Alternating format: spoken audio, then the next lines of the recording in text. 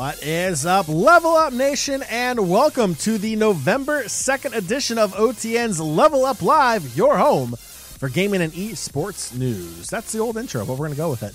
My name is Fiasco, but you can call me John, and I am joined, as always, by the king of the courtside, the Courtside King. You can find him on every courtside in the NBA 2K League. He's there. He's always on the side of the court. Joey, what's up, buddy? I was going to say I'm doing well, but that would be a lie. It has been a long week. I am freaking exhausted. I'm honestly really surprised I'm here. I think I almost blacked out earlier from stress and lack of eating. But I'm here tonight. We will probably eat something after this show, too. But what yes, a drama queen. It has been a long couple days. So we're here. I'm excited to talk gaming. Unfortunately, some sadder stories in here as far as layoffs, but a lot of good stuff as well. A lot of really great games that just recently came out, as well as many games to come out here in the very near future. Plus, John, one of our favorite events of, I would say, the year, but it hasn't occurred the last couple of years. BlizzCon is right around the corner, kicking off tomorrow as well. Yeah, super excited about that. Nation, make sure you follow the show on the social medias, if you will.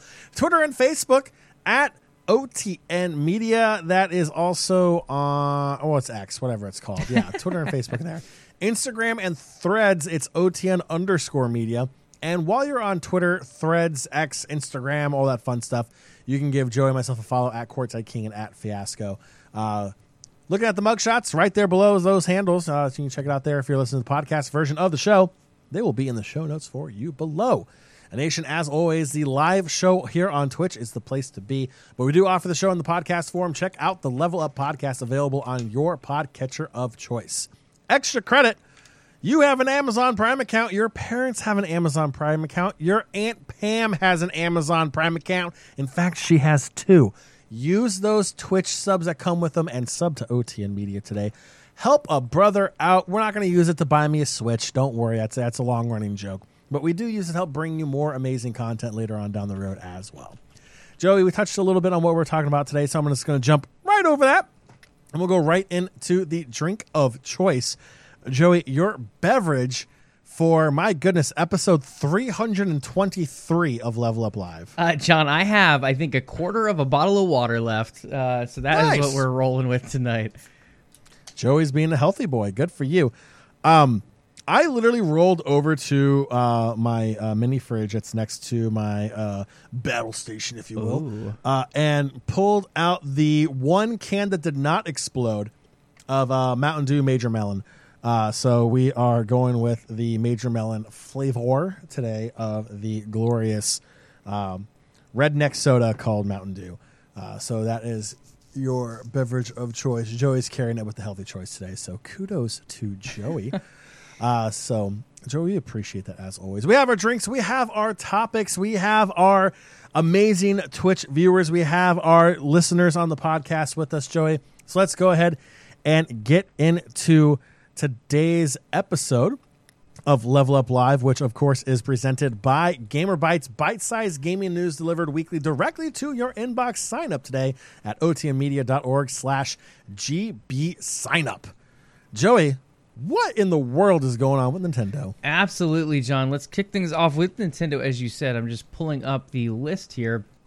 They have quite a bit going on, though. So Mario Kart 8 Deluxe, we've always thought there's going to be another Mario game. From what I've heard, there was one pretty much done with development 2 years ago.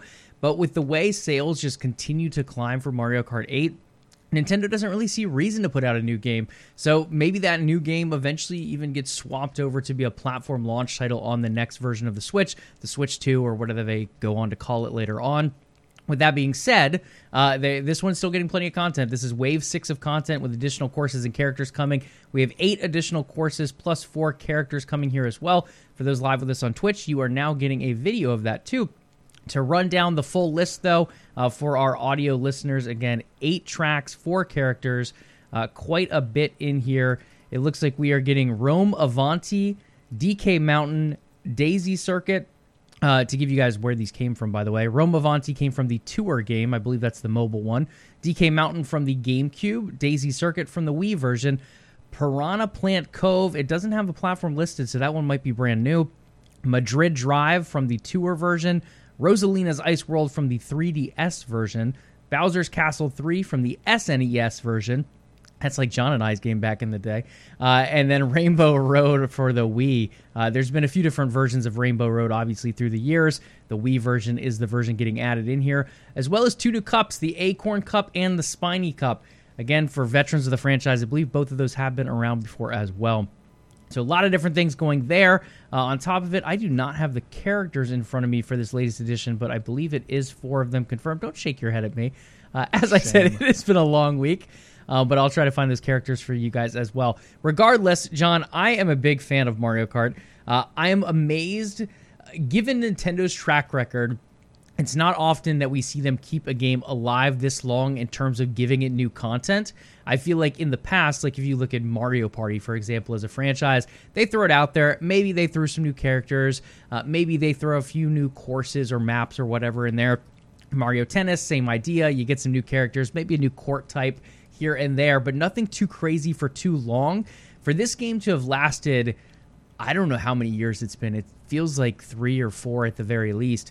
For them to continue putting more and more content in, I think just shows how many people are, 1, not only still playing the game, but 2, continuing to purchase content to the point where they're even delaying new releases of a potential Mario Kart 9. Any other words on Mario Kart? I don't think we've ever raced in Mario Kart before, which is kind of crazy to me. Yeah, I play Mario Kart on the N64, Joey. Come at me, bro. I do have 4 working controllers still.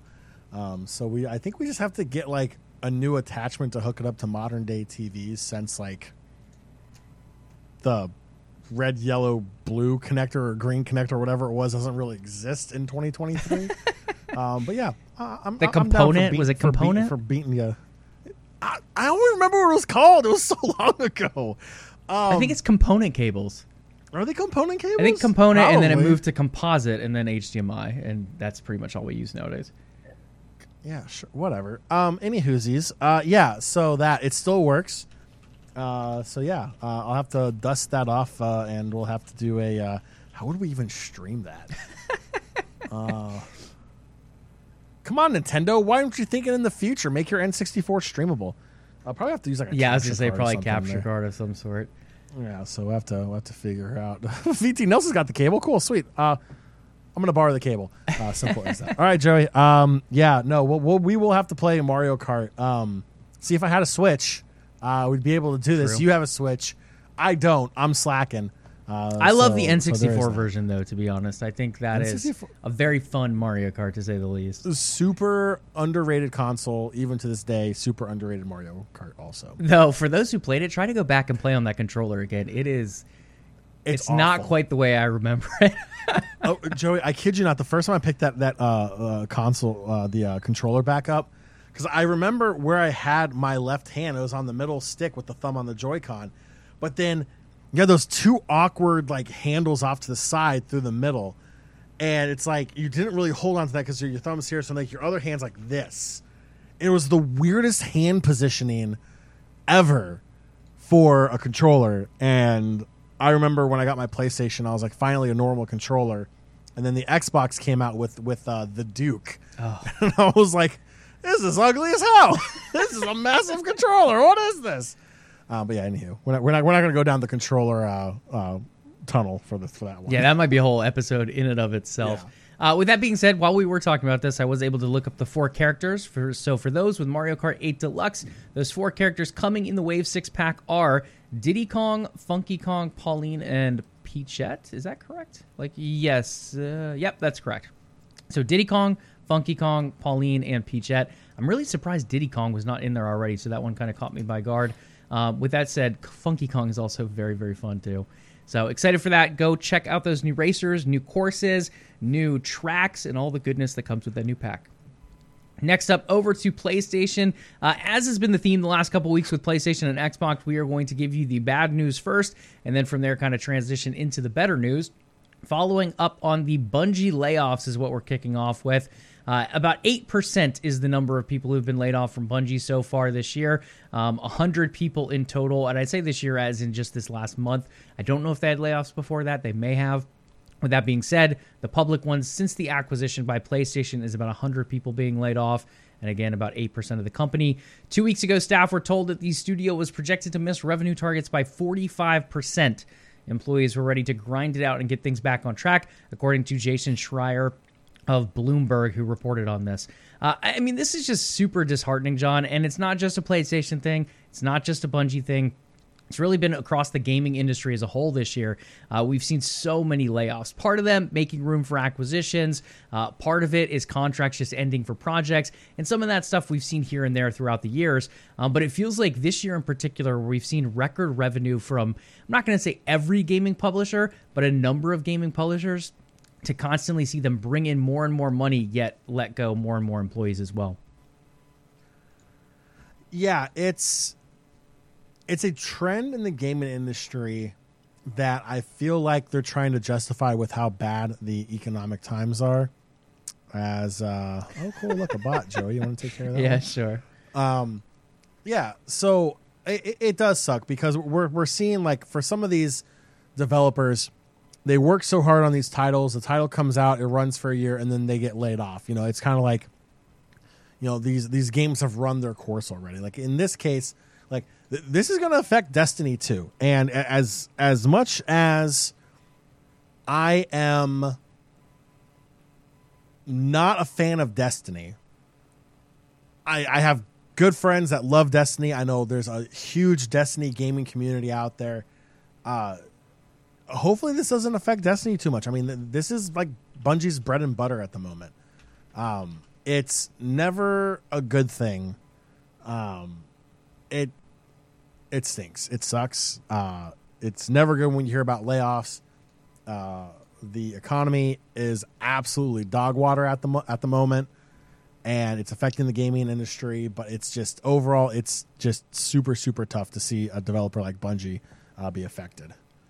Agreed. It's definitely, and I mean, this has been a studio that's been around for a while. We have seen Bungie go through turmoil before. In the past, I feel like games have usually, or gamers rather, have usually blamed the publisher they're with. At one point, they blamed Microsoft, then they blamed Activision, now they're blaming PlayStation and Sony. I think some of that has to come back to Bungie as well as a leader. I'm not going to say they're the ones who came up with this, I guess, profit target per se, but to be off by 45% is kind of a large margin. I'm assuming that was set by Bungie directors. Again, I don't know for a fact. But with that being said, whoever set that target was definitely leaning toward something like this eventually happening. Maybe it wasn't layoffs. Maybe it was some kind of restructuring. You just don't set something that's that far off target, in my opinion. I just don't know what data they were working with or anything like that. But to me, that's a very big red flag for the management of Bungie in particular. With that being said, they did put out an official statement, our path forward. I'm not going to read it all here for the sake of time and for the sake of moving past this topic that is very unfortunate, and we hate discussing it week over week, but layoffs are a thing that continue to happen, and we want to continue to make you guys aware of those. For those who want to read more, it's our path forward, available on Bungie.net. Sticking with Bungie just a little bit more, but transitioning more over to the game side of things, Destiny 2 streamer, who remains unknown at this time, preferring not to give a name, has stated that Bungie held a marathon gameplay summit, that no one raised their hand when asked if they would play it if it came out tomorrow.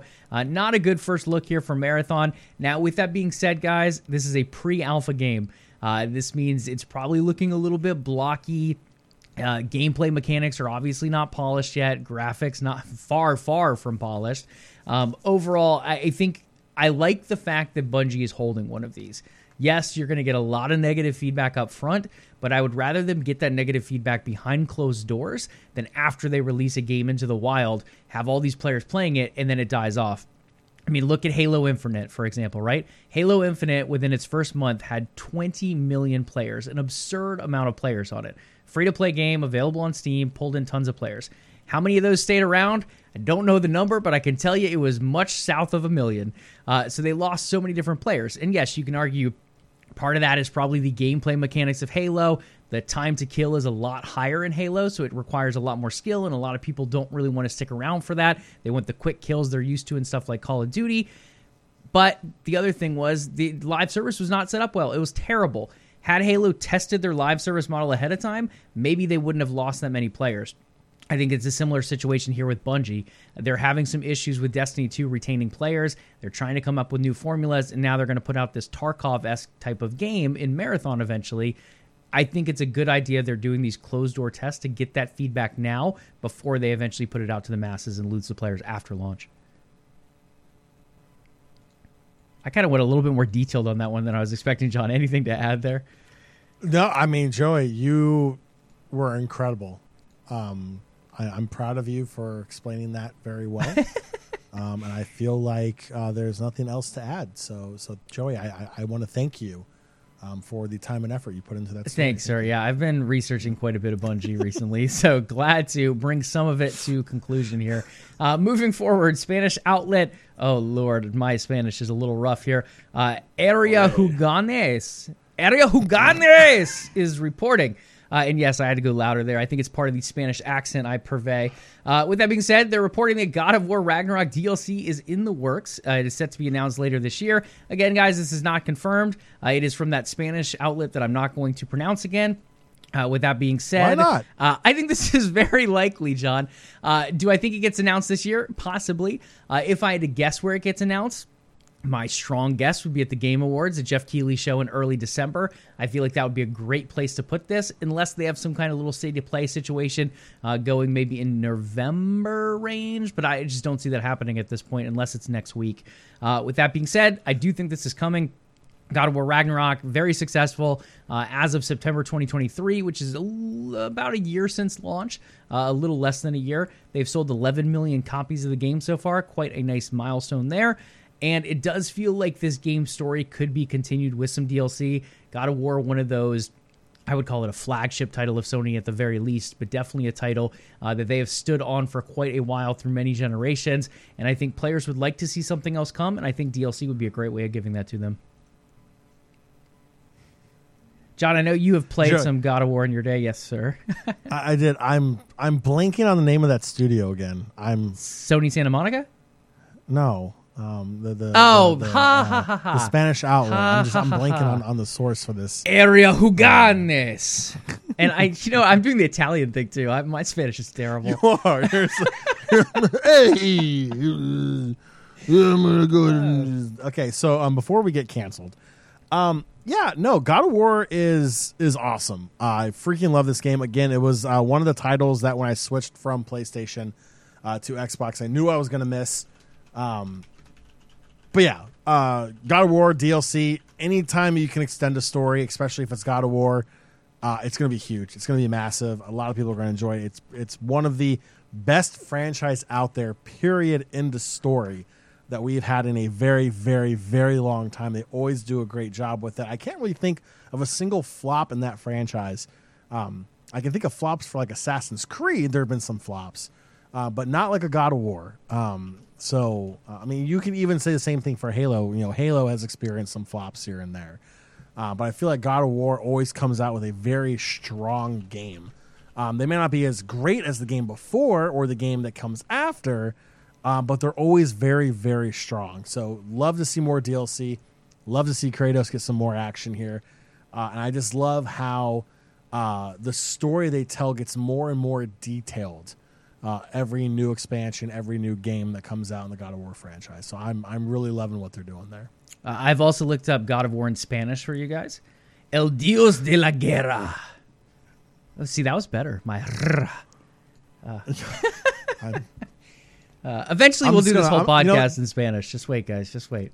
Oh, bueno. I'm going to leave. Muy bien. Muy bien. I'm going to hop in my car and go to my happy place. I'm going to go far away from you, Joey. But not too far, comrade. Oh, wait, that's the wrong one. Sorry. Wait, what? You've done Spanish, Italian, and now Russian? I think I should have went Amigo there. Amigo is what we're going. What in the United Nations are you doing right now, Joey? As you guys can tell, I'm very bilingual. Moving forward, PlayStation has announced its Plus programs monthly games. For those who subscribe to PlayStation Plus, there are some free games to be claimed by you here in the very near future, maybe now. Mafia 2. In Spanish, please. Mafia 2 Definitive Edition. No, I've gone full Russian now. Ay, guys, what a mess. John, for the podcast listeners, John has now left me at this point. But we're still here. We're still working our way through things. So PlayStation has announced its Plus program games for the month of November. We have Mafia 2 Definitive Edition in English, Dragon Ball The Breakers, and Aliens Fireteam Elite. I have not played most of these. I have heard good things about Aliens Fireteam Elite, though. And again, guys, free games. If you're subscribing, so I guess free in quotation marks, you should claim these. Why not? Why not give them a try if you're interested? They are now available to be claimed, or they will be very, very soon. Yeah, sorry about that, John. My Spanish turned a little Russian of some sort there, I believe. Your Spanish turned into 3 different counts of international torture. So it's not a good thing, Joey. Hey, this has been quite the episode so far. I think we can keep it moving, though, John. We'll slide into Xbox. I think we should. We'll keep it going. Again, bad news first, then into the good stuff, hopefully with no accents attained this time. With that being said, Microsoft will now be blocking unauthorized Xbox controllers and accessories. This one might be bad. This one might be good. It depends how you look at it. I think from the good perspective, this is one way to get rid of a lot of cheaters on the console side of gaming. You look at people who have modded controllers. You look at people who are plugging in USBs that find cheat codes to work around the source code or such of games, or the net code, rather. I think this is a good way, again, to cut down on those cheaters up front, especially in multiplayer games. But on the backside, I think certain gaming communities, like the fighting gaming community, for example, may suffer from this. Depending on what those unauthorized third-party controllers look like, that could end up outlawing some people's like fight sticks for fighting games. That could outlaw certain headsets, for example, could be another thing we see going away. I don't think it'll affect hard drives, but you just really never know. There's also so many like third-party controllers out there that are good, like I was going to say Razer just because I looked at you, but that was not a good way to go. Mad Cats, I think, is one a lot of people have used. That was what I was thinking of. So I don't know exactly what this approved list of partners is going to look like. I don't think they've put it out yet, but that is definitely something to keep an eye on.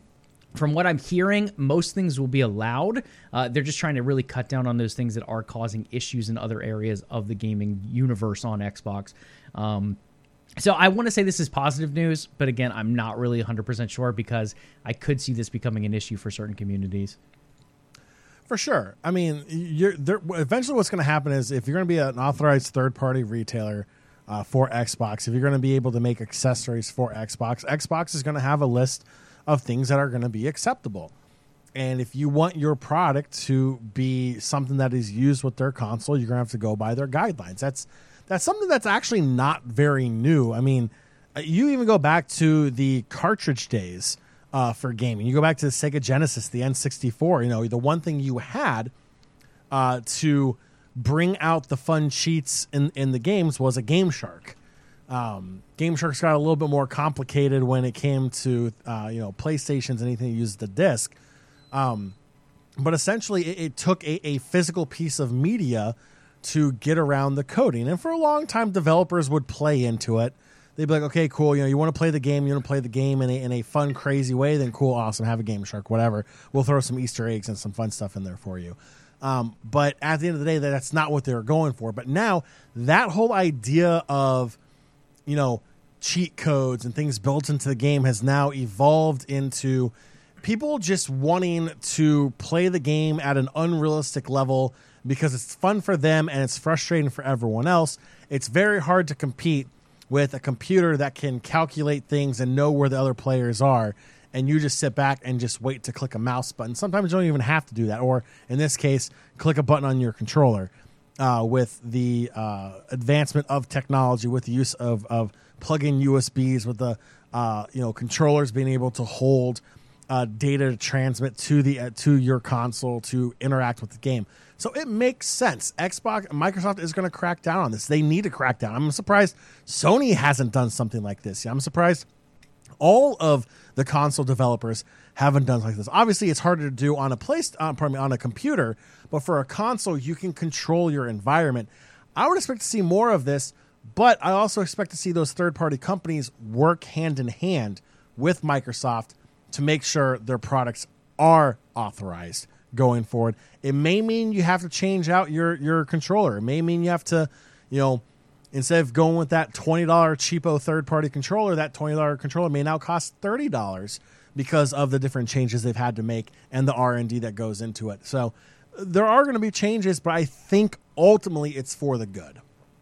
Yeah, I tend to agree as well. So we'll keep an eye on how that one ends up developing over time. Hopefully at some point Xbox ends up publishing a full list of who those approved partners are. Go ahead, John. I was going to say, or Xbox puts out amazing controllers anyway.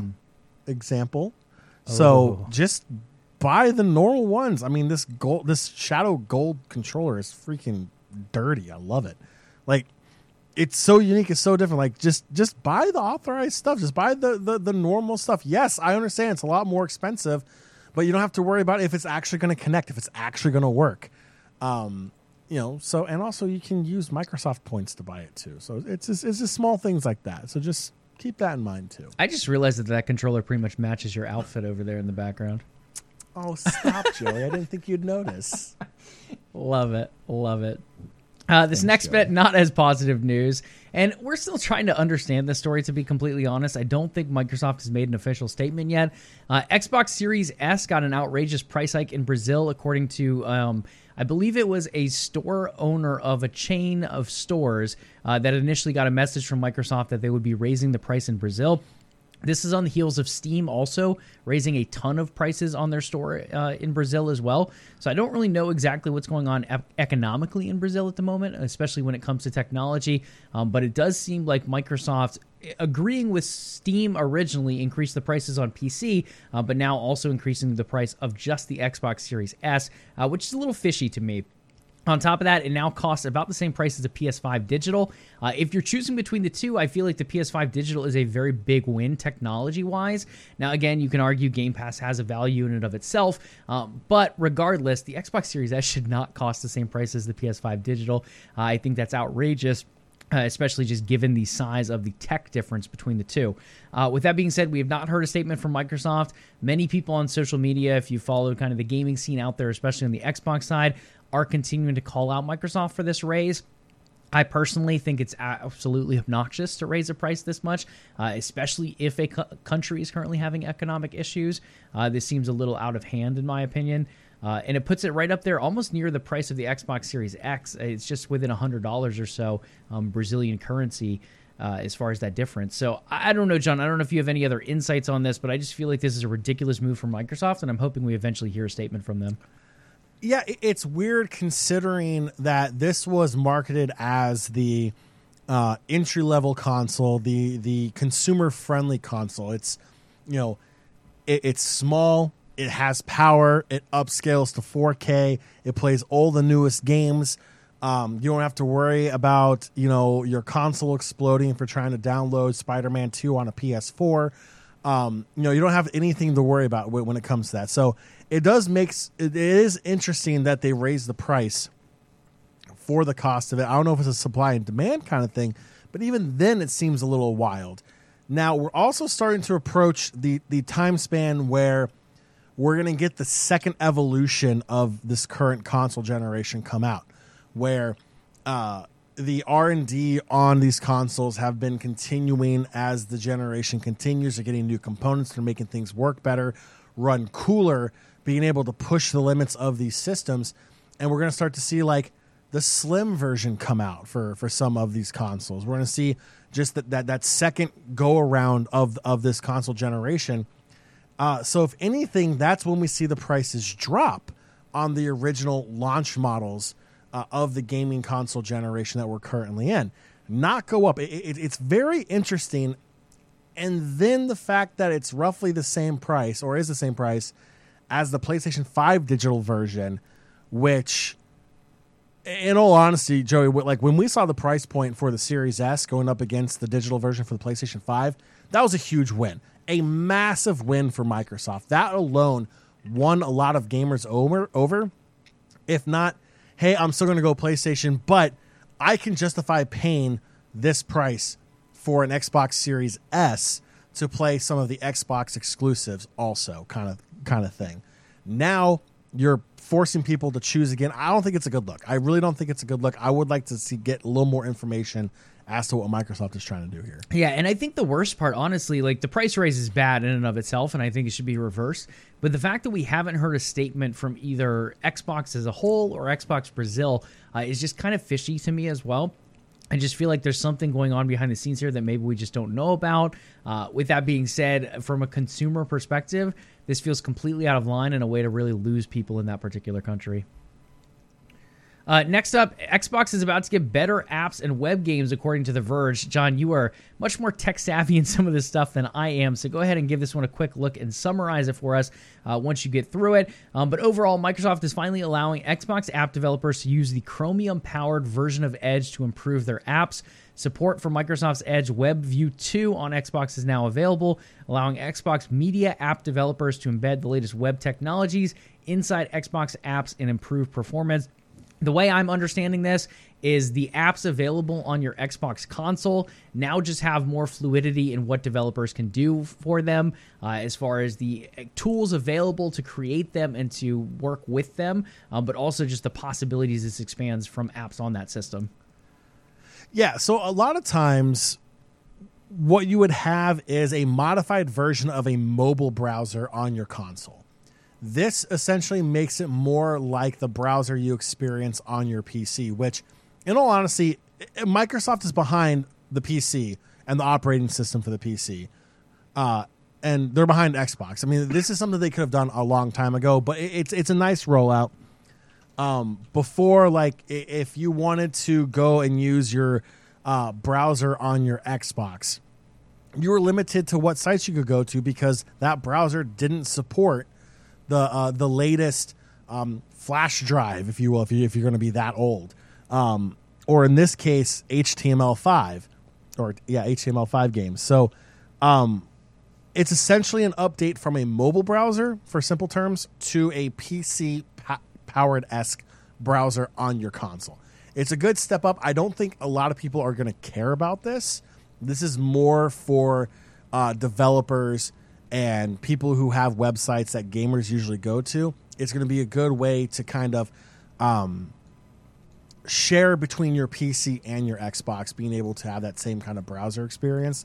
That's why I think this is going to be that you're going to be able to play those browser games now on an Xbox. So it's just a step in the right direction, making it more like a PC. And it just feels like something that's going to be nice in the background, almost like a quality of life change that most people won't notice, but it's just going to get better over time as that fluidity of the available options to developers continue to increase with this new change. Speaking of quality life change, did you see that new start menu on the Xbox with that amazing wallpaper? Oh, no, I haven't people yet. wanted to see of that video game that they're about to click on. I'm again like spending more than 5 seconds on that homepage, Joey. It's a Are you talking about all the experience. people on social media critiquing Yes. it if it needs to be that? It's so stupid. Yes. They had it with Starfield and no one said anything about it. I mean, it's Right? literally one button click. Like, people, what are we freaking out about? I swear, gamers at times can be the most entitled people, but also some of the coolest people. And some of those cool people will be playing some of these games coming soon to Game Pass on top Nice of segue. Just Dance, which did just recently come as well. We also got Headbangers Rhythm Royale. All of these, by the way, are available for cloud, console, and PC versions of Game Pass. So Headbangers Rhythm Royale, we have Just Dance, War Tales. Additionally, coming soon, this one, November 2nd, which is today for those who are here live with us on Twitch, Thirsty Suitors. We also have Football Manager 2024 coming November 6th. We also have Dungeons 4 coming November 9th. Like a Dragon Gaiden, The Man Who Erased His Name, one of the longest titles in video games. That one is coming November 9th. Wild Hearts being added via EA Play, also November 9th. Spirit Tea, which just recently had a nice little showcase. That one coming over from No More Robots on November 13th. Coral Island, kind of a Animal Crossing-esque game. That one coming November 14th. Additionally, they go on to mention some of the other DLC and game updates coming to the service. So, unfortunately, when new games come, also some have to leave. Leaving November 15th, if you guys want to buy these, they're currently 20% off for Game Pass subscribers. That is Coffee Talk, Exapunks, Ghost Song, Gungrave Gore, Football Manager 2023, again being replaced by 2024, Lappin, and Town Scraper. So those are the things, and they also wish you guys a happy Halloween, which is now belated because we recorded after this was posted. With that being said, John, I think there's some good games in there. I'm excited. I know one you have had your eyes on. You're a big fan of Don't Not Entertainment, so Just Dance is one of the ones, unfortunately not pictured here on the screen, but it did release with this group as well. Yeah. I'm kind of curious if you could tell us a little bit more about this title or this game that is named after your favorite pastime activity, Thirsty Suitors. I knew you were about to say that, I swear. Well, let's see, John. Based on the description here in this article, Thirsty Suitors is a stylish RPG that follows the story of Jayla, who's back on her town of Timber Hills to confront her mistakes, make up with her exes, oh, Lord have mercy. Exes, plural? Exes, plural. Reconcile cultural differences and become the person she was meant to be with active turn-based combat, skating, and cooking. John, this is quite the game here. It sounds like there's a lot of deep relationship stuff going on, some skating, a little turn-based combat. I'm a little scared about relationships and combat being mixed together, but I hope for the best with that game if you guys check it out. There's a whole new term to whipping you into shape. Hey. That is such a blunt title, and I love it. I absolutely love Thirsty Suitors. Not to mention, I don't know, John, if you scroll down for those live with us on Twitch, there's also like barbed wire in the image here. So it is quite the combination between title, description, and image. It should be a little bit farther. Hey, yo. There you go. A little heart with some barbed wire. Okay, this is some fire. Okay. Okay. I kind of want to play this now. I kind of want to play this. Yo, my girl's rocking the studded belt and the fishnets. Let's go. Okay, I kind of want to play this game. Yeah, there's a lot going on in that one. I'm very curious. I mean, it's all about repairing the relationship with the exes, Joey. Yeah, the thirsty exes, apparently. the very thirsty exes, apparently. Definitely one to keep an eye on. Maybe to play, maybe to avoid. You got to know. You got to give it a try to find out. So join John on that stream eventually to check that one out. It's going to be soju fueled. On top of that, Grounded. For those who don't know, Grounded is kind of like one of Obsidian's little love projects in the survival genre. I personally think it's one of the coolest survival games out there. It's kind of Honey, I Shrunk the Kids that has met tons and tons of updates. They've added bees, they've added birds, they've added mushroom furniture, taming of pets and things. There's tons and tons to do in there, and it is just going to get better. For those who've heard us rave about Halo's Forge mode before, well, this one's getting its own Forge mode. You can craft your own levels, puzzles, mini-games, battle arenas, and more. On top of that, you can place AI. So if you want to place your own little bugs, again, not little gaming bugs, but actual little critter crawler bugs, you can do so in this. And on top of that, there's no limit on the number of objects you can place as well. Now, when someone says no limit, that concerns me.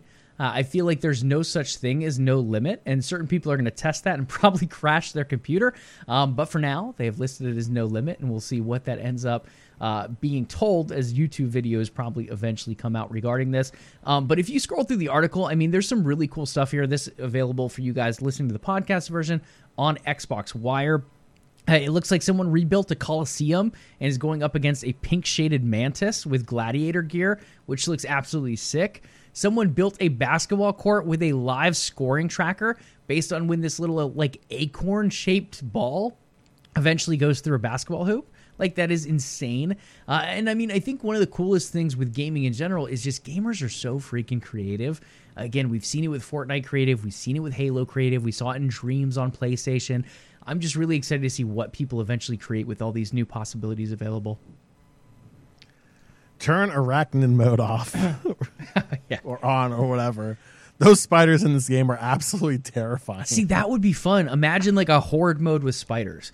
Like you have this little area, you can build limited resources each turn, and then there's just waves of these spiders that just come upon you with their little 8 hairy legs. Maybe one of them speaks Spanish. You just never know. No, doesn't speak Spanish. Speaks Joey Spanish. That would be a scary spider. I don't know if I would laugh, cry, or run first, but I would probably consider all three very heavily. It's a spider that speaks Spanish that breaks into a French accent that calls you comrade at the end. Yeah, for real. I don't know how my Spanish went into Russian. That was very, dude. very interesting. I don't understand half the things you do. It's fine. Don't worry. I thought I was the weird one here, but you're starting to take my mantle. There's a reason we've just magnetized together in certain ways for this show. One of those obviously being our goofiness here and there. But we have to move into something that is, no, I don't really know where I'm going with that transition, but over to the PC segment. Riot Forge's latest game, Song of Nunu, a League of Legends story, is now available on PC and the Nintendo Switch. We do have a little video for those live with us here. John, I think this is one thing that Riot has done very well over the last couple of years, is allowing different developers to come through their Forge program and then end up developing the IP. How can we expand on the stories of these characters in League of Legends that, one, no one knew the stories of 90% of these characters initially. Then they began investing into the lore. Then they've given us shows like the amazing Arcane on Netflix. Then they've given us some of these other games like the Echo game that came out. Now the Nunu game. Ruined King was another one a lot of people enjoyed. I love the idea we're getting more and more depth to League of Legends as opposed to just running these semi-interesting characters up against towers day in, day out. Yeah, I think I'm going to download this after the podcast. It looks cool, doesn't it?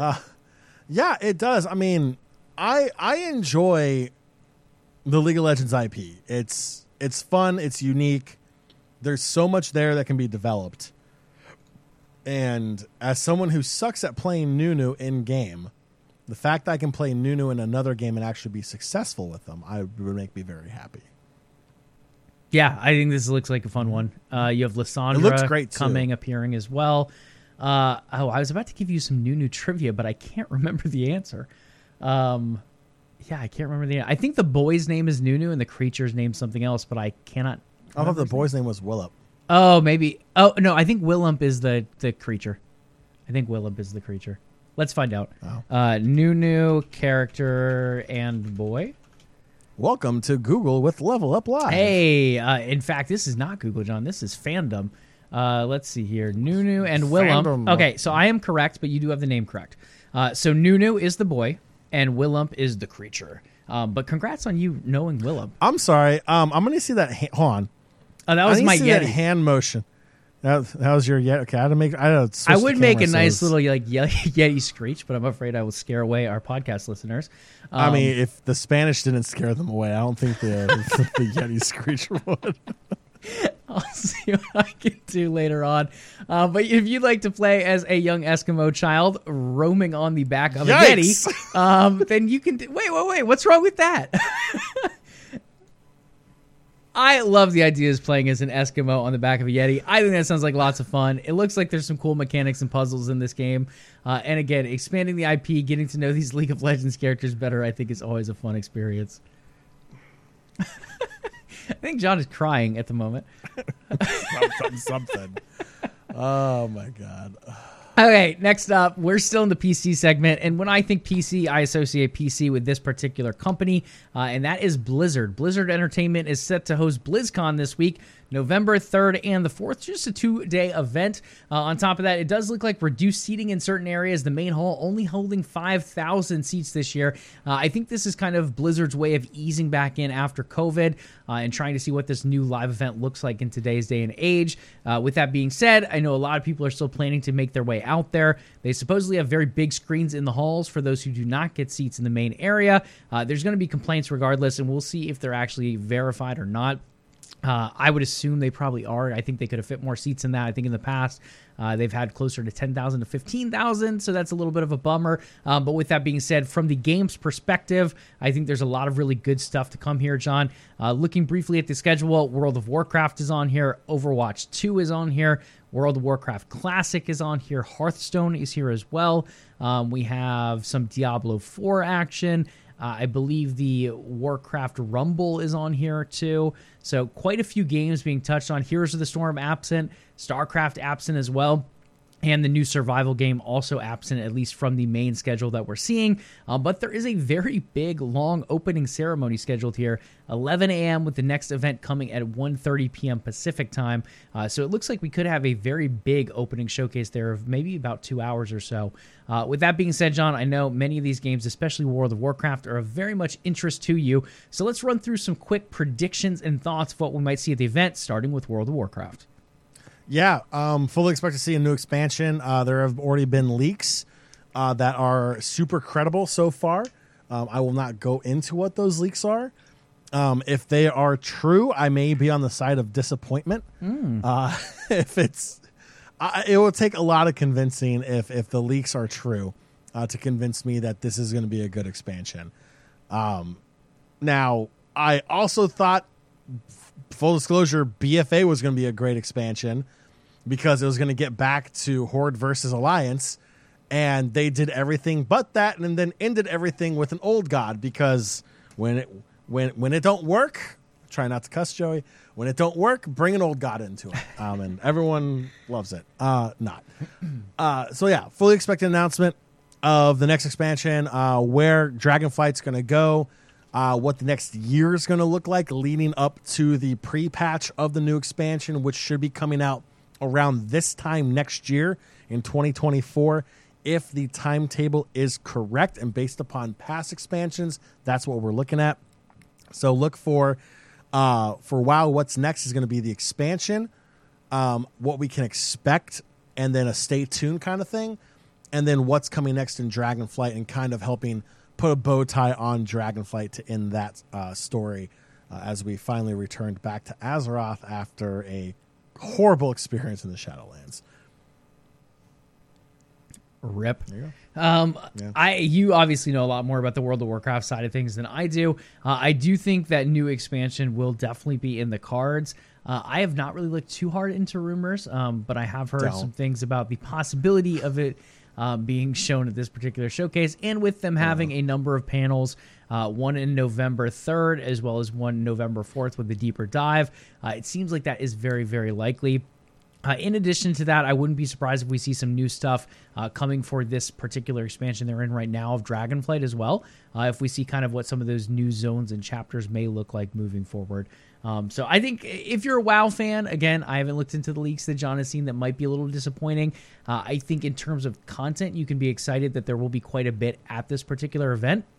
Whether that content is good or bad, it seems like that could be up for debate based on that. Over to Overwatch 2, I believe there's a new character being shown off in this one. But one of the big questions I think that Overwatch 2 and the developers have to answer is, why should we stick around to play your game? And I mean, just to put it bluntly, I think they've made a lot of mistakes over the years. Obviously, Overwatch 2 feels like a mistake in and of itself. Yes, they changed things around. They got rid of an off-tank. Maybe it made the game better. I think that's up for debate at the moment. But there was always that promise of Overwatch 2 being something bigger, giving us more story, giving us these PvE events. And they've put some little ones in here and there with different expansions for seasons. But overall, it feels like that story mode has not been given to us. Now that they're under the direction of Xbox, do we see those resources come back and for them to push forward with that story? Does the story just remain dead? Do we end up getting Overwatch 3 announced at this event? Oh, God only knows at this point. I do think we get a new character, maybe a new game mode or map. I think there will be some kind of new content announced, but I feel like the big question that needs to be answered, and I don't think content is enough to answer it unless that content is PvE, what is next for Overwatch 2? Does this game have a future? Am I going to be sitting 15 minutes in every queue I try to do for DPS, or are there actually going to be some more players coming back into this game and something to give me something back for what I invested in Overwatch 1 a little bit more than what they've currently given us? Joey, short answer is, if you watch this, you will be incredibly disappointed. Yes, there is going to be a new hero. That is confirmed. There will be a new hero announced. It doesn't matter the amount of maps they put out. It doesn't matter how many broken game modes they put out. The problem is that 2.5 year gap between Overwatch and Overwatch 2 tied with the ribbon of canceling PvE. You cannot not support a live game, a live support game for 2+ years and tell people to hold on. Something bigger and better is coming. And, oh, yeah, we're going to charge you for it also. And then the game launches with multiplayer. So it's essentially Overwatch 1 with a glow up. And you lose your off tank. And now you're a year in, and Blizzard goes, you know what? This PvE ain't exactly all it's cracked out to be and what we really wanted, so we're just not going to do it. So by doing that, you just told the millions of players who play Overwatch from beta to present day that the whole reason that you neglected Overwatch 1 for 2+ years, being PvE, you're now canceling it, and it's a glorified Overwatch. Yeah, they've been putting content out. Yes, they've been taking that PvE content and putting it into exclusive timed events, which still piss me off because they shouldn't be exclusively timed. Just put them out there as an option to play. No, like, if anything, Joey, the more and more I read and listen and watch Overwatch content, the more and more it pisses me off because of how bad they have managed this franchise. It's Blizzard's first original IP in over 10 years. And they screwed the pooch so bad. Like, calling it dog water is an insult to dog water. The whole scenario around Overwatch is just so upsetting because it's a game that, Joey, you know, we have a big chunk of people in the OTN Discord that joined our Discord that are now people that we consider, good friends that we met through Overwatch. We've spent a lot of time in Overwatch. I've spent a lot of money in Overwatch. That should be a shock to no one. So it just blows my mind that a legacy developer like Blizzard was able to screw up so bad on Overwatch. They're going to keep putting content out. They have to keep putting content out to stay relevant. Even within their own Blizzard universe, they have to stay relevant. Diablo is kicking its butt. World of Warcraft is kicking its butt. Hell, World of Warcraft Classic is kicking its butt. I mean, a remake of the classic game is kicking its first new original IP in 10+ years square in the orc butt. It's ridiculous. It's like, it blows my freaking mind. Like, it's not even relevant. It's not even Joey, okay, full disclosure, for Gamer Bites, I wrote the article on BlizzCon. I actually thought they canceled the Overwatch World Cup. Joey, have they promoted it? Have you seen it anywhere? I have, just barely, but obviously I'm searching for this stuff. Barely. Someone who is not searching for this is not seeing it anywhere. Look, the Overwatch League is as good as dead. You have owners that are pissed off that Blizzard Activision lied to them. Everything about Overwatch is tainted. It's the opposite of the Midas touch. Everything that Overwatch touches dies. And it's upsetting. It's upsetting. As someone who is a Blizzard fanboy, who loves this developer, who grew up on Blizzard games, who grew up on Warcraft, who grew up on StarCraft, who, heck, even though I couldn't beat the Innkeeper in Hearthstone, I still played Hearthstone. I beat the Innkeeper, don't worry. But it's irritating that they've completely mismanaged Overwatch, and I feel bad for the people who continue to play this game because it doesn't look or feel like Blizzard cares about you. Now, I kind of wish I could say, oh, that was the Activision effect. I can't even say that. I wish I could say, oh, it's the turmoil in the office in California that's causing all this with Overwatch. That's not the truth either. Bring back Jeff Kaplan. Bring back Big Daddy Jeff. Like, I want to see those developer updates with Jeff again. Yes, did he become bigger than the game? He kind of did. But he was pulling the game along. Everyone knew Jeff. Everyone felt comfortable when Jeff was explaining something bad that happened to the game. They felt comfortable, like, you know what? At least they're telling us, and they explained the path forward. You don't even get that anymore. Everything is so hush-hush and secretive. like it's very, very upsetting. I feel bad for Overwatch fans. I feel bad for the franchise. I feel bad for the fake characters that have zero feelings, that are just computer generated code that don't even know I exist. I feel bad for them. I feel bad for the people who've worked on this game, who have spent days, weeks, months, years of their life just to have their higher ups completely screw it up. That's the biggest upset about this. I'll watch it. I'll watch everything in BlizzCon. I will watch every single minute of it. But every single time Overwatch comes up, part of me is going to die inside. Yeah, I mean, it's just, I think you hit the nail on the head as far as mismanagement, right? When we had the promise of Overwatch 2, PvE was the big thing. And for them to push that so hard, to hold back content, to hold back character releases or heroes in the case of Overwatch, map releases, game mode releases, purely for the fact that you're trying to bring more multiplayer content into Overwatch 2 when you launch it alongside this PvE story campaignish mode. The fact that never came, it just kind of defeats the purpose of Overwatch 2 altogether. Like, yes, you can push, for this fake of esports in the Overwatch League, which seems to be dying, we ended up having this new tank modified. So we get rid of one of our off tanks, and that's going to allow this big tank to be even tankier. And it didn't feel like it fit right. And it felt like this is the only reason we're pushing this forward is for the sake of esports. And the esports league in and of itself was kind of shaky at that point. It just did not seem like a great decision. I think that is really one of the biggest reasons we saw Jeff leave in the initial place. Now that there is new ownership, maybe we eventually see him come back. Maybe Overwatch has burned him just as bad as it's burned all its players. I mean, I wouldn't be surprised if he has no interest in ever coming back to anything Blizzard. Now, with that being said, there could be a path forward out there. We have seen redemptions in games before. No Man's Sky, obviously, is one people love to state, where a game comes out not quite as fleshed out as people expected. They're able to do a lot of changes, find a lot of change of heart and good tidings with their players, and then eventually loop things back around to become an extremely successful game. Has Overwatch lost its place? I think it's easier for No Man's Sky coming from a single-player perspective than it is for a multiplayer game to once again find life again. Apex Legends fell off very hard. It had a nice little initial comeback, and then it's fallen off again since then. Fortnite has been one of the only ones that's really stayed around pretty consistent up there. Obviously, Call of Duty as well, but that changes titles every year, so they have a big reason to come back.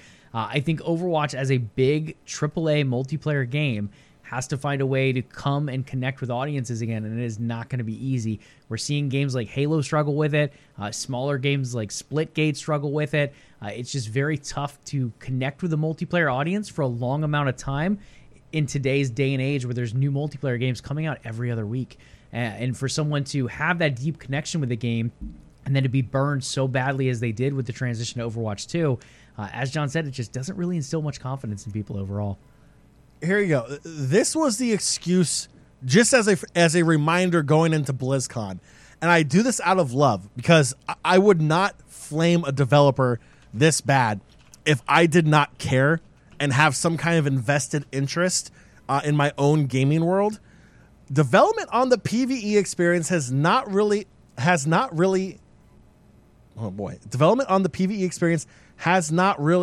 made the progress that we've hoped.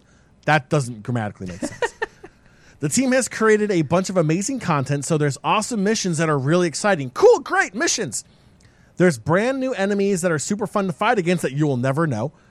And some that are truly great and ridiculous hero talents, but unfortunately, the effort required to pull all of that together, aka the past 2.5 years, 3 years in between the last update in Overwatch and Overwatch 2, the effort required to pull that all together into a Blizzard quality experience that we can ship to you is huge, and there really is no end in sight or defined kind of end date where we can put that out in the world.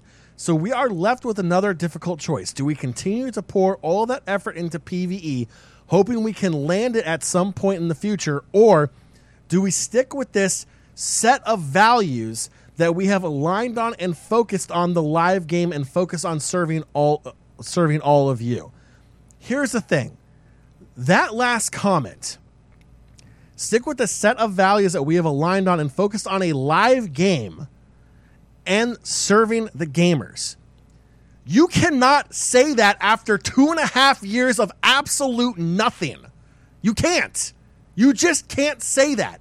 That's like saying, your boss promising you a raise and 2.5 years later, we determined it's just really not in the budget now. Like maybe 2 years ago when we thought about it, it was a great idea, but now it's just really not in the budget. And, we're just going to stick to supporting you as an amazing employee. No, absolutely not. You can't say that, Blizzard. Absolutely mismanaged. It's terrible. If you're still playing this game, God bless you. But you shouldn't be. There's so many other better games out there. Yeah, I mean, we've beat this dead horse plenty. Sorry, I'm sorry. I think the only other thing to say, right, there's 2 panels planned. So your 2 big games, World of Warcraft and Overwatch 2, are the 2 biggest highlight games of the event coming up this weekend. They have a deep dive panel on November 3rd and then a What's Next panel on November 4th. With them having 2 panels and being highlighted this much, I would assume this means something big should be coming. I want to believe it is the revival of some kind of PvE mode, but that's probably me just being a little bit optimistic for this. I think if you're looking at pulling players back in, a PvE mode would be a great way of doing that. Am I going to come back to play multiplayer Overwatch? Sure, if a bunch of friends say, let's go play, which is not going to happen. But if they did, I would go back to play with friends. Other than that, I mean, the thing that would pull me back in is more of the depth and story. I don't know if you guys ever saw the Bastion trailer. When they first did the Bastion story, I mean, that trailer just, that hit so hard. I think some of the game stuff around the new character reveals was fun. They went a little too far with Sombra, but some of the other ones were very interesting, and I think they could really build into some of that storyline and some of the discovery that they had around the original Overwatch game to kind of invest players a little bit more. But again, the big thing that would pull me back in to at least download the game again would be PvE. It's not worth the 65 gigs it takes to download the game. I actually am in the camp. I loved what they did with Sombra. I loved all those mini games, all those hidden events in the game, all the different websites that you had to discover. I think it was cool, but it lasted so freaking long. It was like over a year. It did. It did last a little long, but I absolutely love unique things like that can bring a community together out of the game also. The Overwatch Discord server was popping. The Reddit, the subreddit for Overwatch was popping. Like people wanted to discover the next step. And then for those that were maybe struggling to do it themselves, they were able to follow along and actually participate in the event as more and more people discover things. So I personally love that kind of stuff.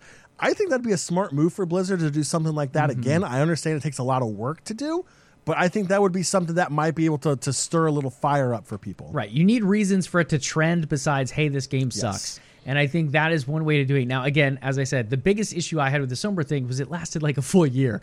I don't think it needs to last quite that long, but I do think it's fun to have these little like AR-esque events, but also to put stuff in games, throw your Easter eggs, your clues. I think that's a fun way to engage people. And you know what a great place to put those Easter eggs would be? In your new PvE mode. So let's hopefully see that announced this weekend. I think that would be a big win, even if it's not to the full scale they originally promised. If they can start giving a little bit more of that content, a little bit more of that story, maybe give us a great new cinematic, that might be able to draw a few people to re-download. Okay, we have spent a lot of time on this, so just to quickly hit some of these other ones. No worries at all. This is great content. World of Warcraft Classic is another one that a lot of people are talking about. I don't want to go too much into it, but there have been quite a few potential leaks out there. Again, it's all just rumors. A lot of people are hoping for a first Classic Plus expansion. What is Classic Plus? This is mainly the whole idea as what if the Dark Portal didn't open after Vanilla? I think the idea is very interesting. Do I think this is something Blizzard would invest in? I really don't know. I mean, we've seen them take this track with some other games, and we've seen them not take this track with other games as far as where that investment goes. Classic, obviously smaller than the live retail version of WoW. I don't know. From a player and lore perspective, I love the idea of what would this look like from another game. From someone who has limited time, this would very much make old WoW players invested in this, and they would be very split between retail and classic, and I don't know if that's what they want to do with their player base. I like the idea of the Dark Portal not opening, but you can easily sell this by saying, what if Cataclysm never happened? I mean, more or less, I think that's what they're going for. And you would get people fired up. Cataclysm sucked. It was a terrible expansion. And I said it before and I'll say it again. The only good thing that came out of Cataclysm was splitting the Barons into 2 zones. Everything else was absolute booty, and not in the good sense. Just so bad. Yes, the Deathwing fight was great, unique mechanics and everything, but everything else about that expansion was absolutely terrible, and it set World of Warcraft up for miserable expansions coming on down the road also. But yes, I think if they do like a new game plus in that sense where Cataclysm didn't happen, they kind of like take that was it TVA time split like in Marvel, and they just go off their own little path over there. I think that'd be very interesting, but I do think it would split the player base. Yeah, it will be interesting. And again, just to avoid spoilers, I'm not going to go too much into any of these other ones. But if this leak is true, this new Classic Plus expansion will be called World of Warcraft Awakening. Please don't let it be Deathwing. Moving over to Hearthstone, just quickly flipping the cards on this one. Hearthstone Showdown in the Badlands is set to launch here a little bit later in November. I believe it's next week, maybe the week after. With that being said, this will be what is probably highlighted at that Hearthstone panel. That one taking place for the Hearthstone What's Next on November 3rd. Again, I'm assuming this will mostly be focused on this. Maybe little tidbits of what's to come afterwards. But I think this expansion will be the major focus on that front. And last but not least, Warcraft Rumblings. I think this is where you're going to get some new looks at Warcraft. It used to be called Arclight Rumble, now called Warcraft Rumble on mobile devices. It just launched today, which I completely forgot about until it downloaded itself on my phone because I had pre-ordered it for $0. With that being said, it looks interesting. It's kind of like a, I think I've compared to Clash Royale with a campaign mode. So we'll see what it actually ends up playing like. I've played like a level or two, but I need to give it a little bit more time before making a judgment. Prior to downloading, I was thinking this is probably not going to be my favorite game, but I do like the idea if they can add a little bit of lore aspect in there, and it'll be kind of interesting to see some of these epic characters translated into minifigures. But TBD, jury is still out on that one. Diablo also coming a little bit later. I believe they're going to talk about the new season of Blood, if I remember correctly, in that panel as well. The opening ceremony, the only other big things I want, John, my wish list per se, I would really love to hear more about the Blizzard survival game. That's going to be their first new IP in many years. Maybe we get a look at that, some concept art, a name of the game. For those who want to know the code name, it's Codename Project Odyssey. I believe that's the code name, if I remember correctly. Don't quote me on that because now I forgot, but I'm pretty sure that's what it was. I think survival game would be one new aspect to put in that opening ceremony. I think you can also check off the box of someone from Xbox, probably Phil Spencer, coming up on stage and welcoming people to the Xbox community alongside Blizzard. I think this would be a great place to put that Overwatch PvE if something is coming. Heroes of the Storm, what's the future of that game?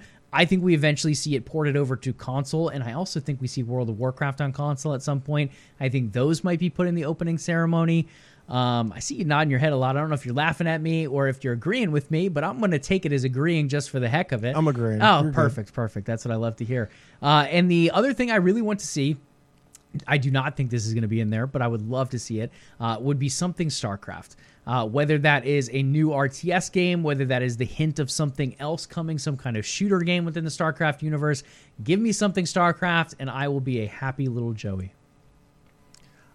Joey, if they give me anything StarCraft, I may cry. Ooh. Simple as that. I want more StarCraft so bad.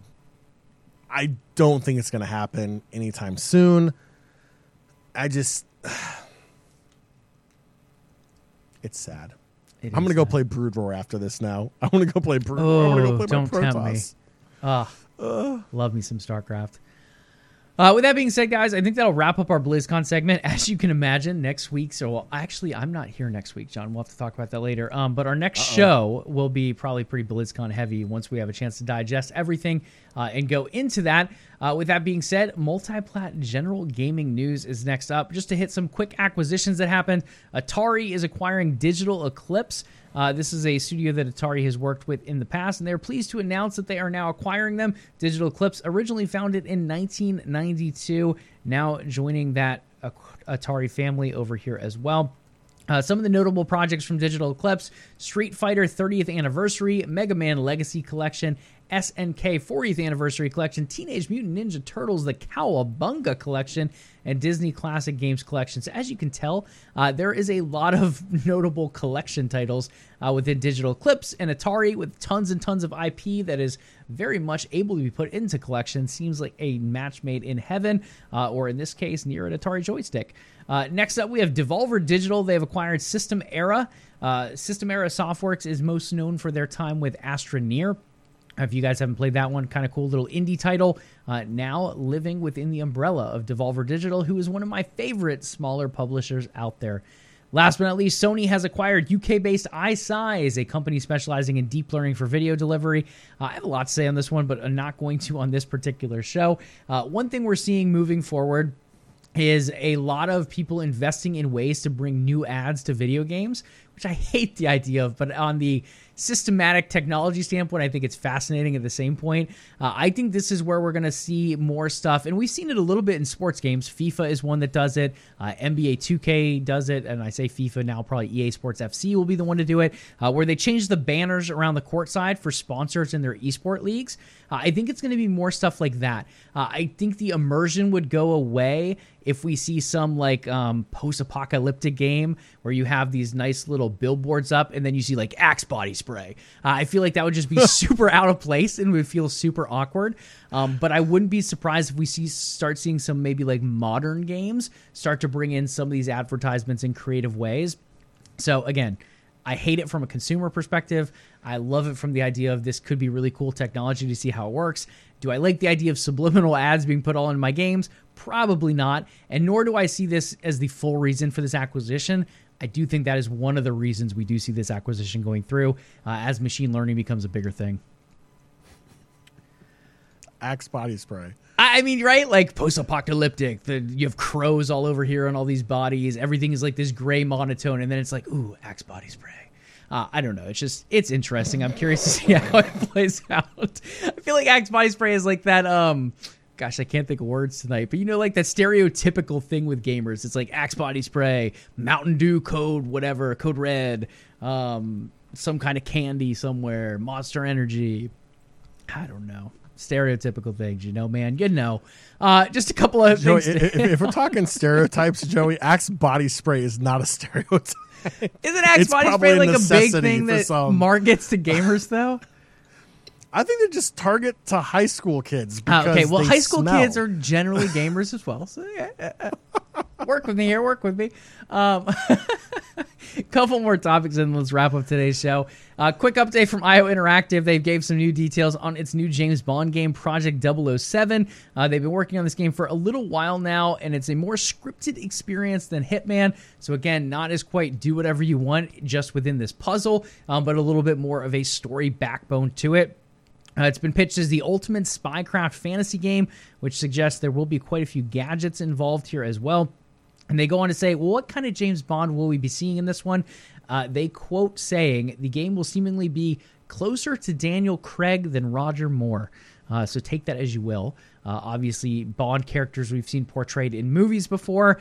Now taking a look at what those actors and how they portrayed them, and that's kind of what they're symbolizing the James Bond here in this particular game looking like. Project 007 isn't expected to be released until 2025, so you have plenty of time to think over that comparison of Daniel Craig and Roger Moore.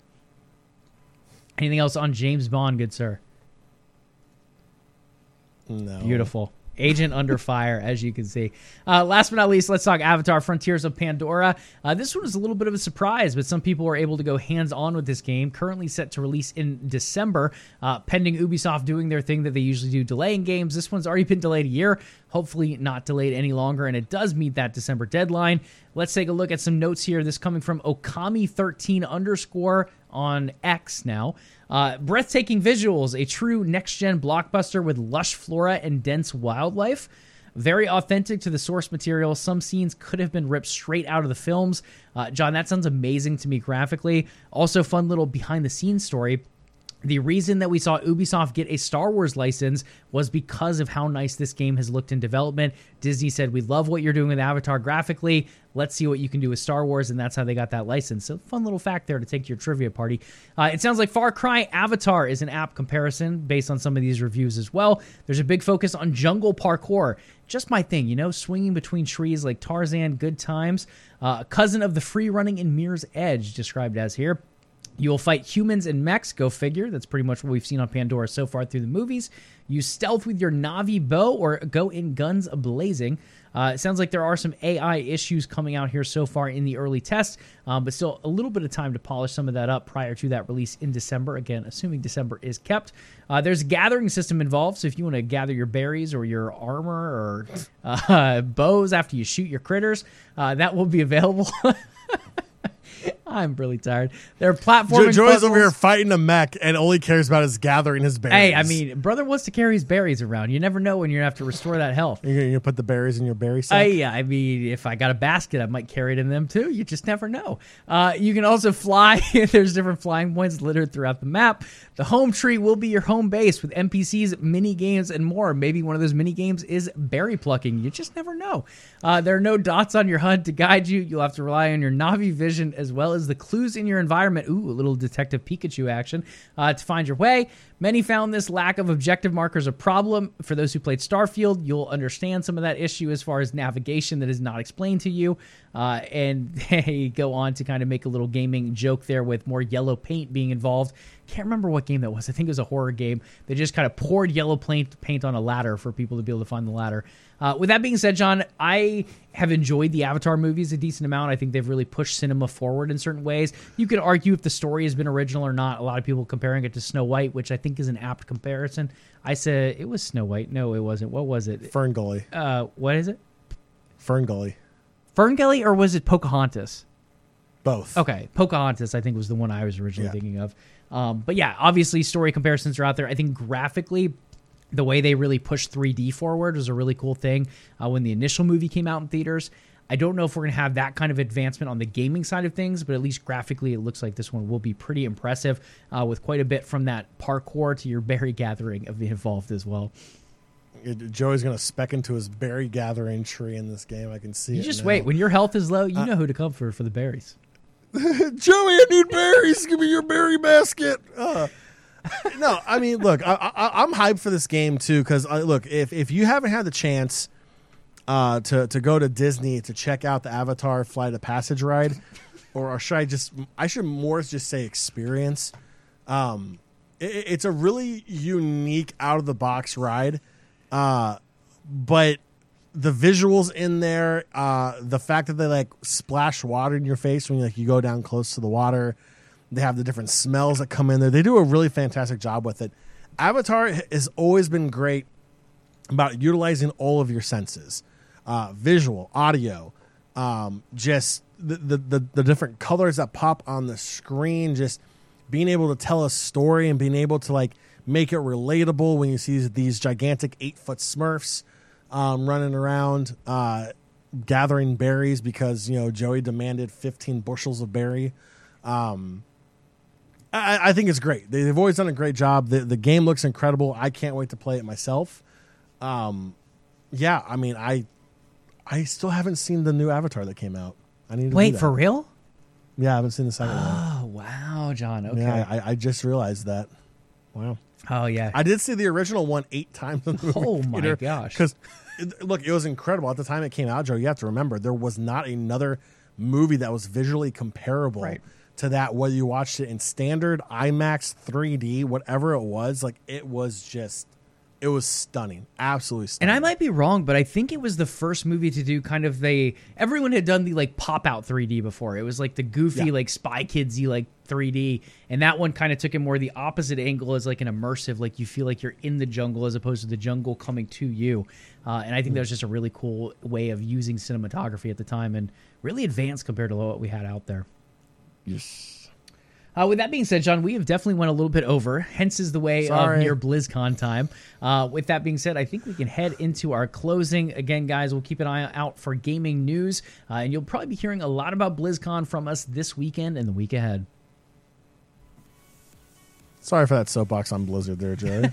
All good, sir. All good. Threw us way over on time, but Nation, that's going to do it for this edition of LvLUp Live. Before you go, make sure you follow the show on Twitch to catch the next episode of LvLUp Live. If you do listen to the show on our podcast feed, please leave us a review if your podcatcher allows it. LvLUp Podcast is available on Spotify, iTunes, and Google Play, and your podcatcher of choice. Just look us up at the LvLUp Podcast. We would love to hear from you. In fact, we love to hear from our community so much. We have multiple ways you can reach out to us. Joey, what are some of those ways? Absolutely, guys. You can follow the podcast and network over on Twitter/X, depending what you call it, as well as Facebook at OTN Media. We're also on Instagram and Threads at OTN_media. And last but not least, guys, the live show is so much fun. You can see some of the interactions that John and I have on here alongside of our crazy accents, not just in audio, but actually in that live action. Maybe we'll do 3D one day. You never know. Twitch.tv/OTN Media. This show broadcasts Thursday nights, typically around 8 p.m. Eastern Time. All right. Make sure you follow social media for this one because we don't know when the next episode is going to be because Joey is traveling next week. So follow social media for LvLUp, and we will let you know as soon as we get our schedule squared away. Do your ears and eyes a favor. Hit that sub and follow button to know when the next episode is ready for your entertainment pleasures. We will catch you all next week. Remember, be nice to your fellow gamers online. Enjoy your weekend. And as always, level up.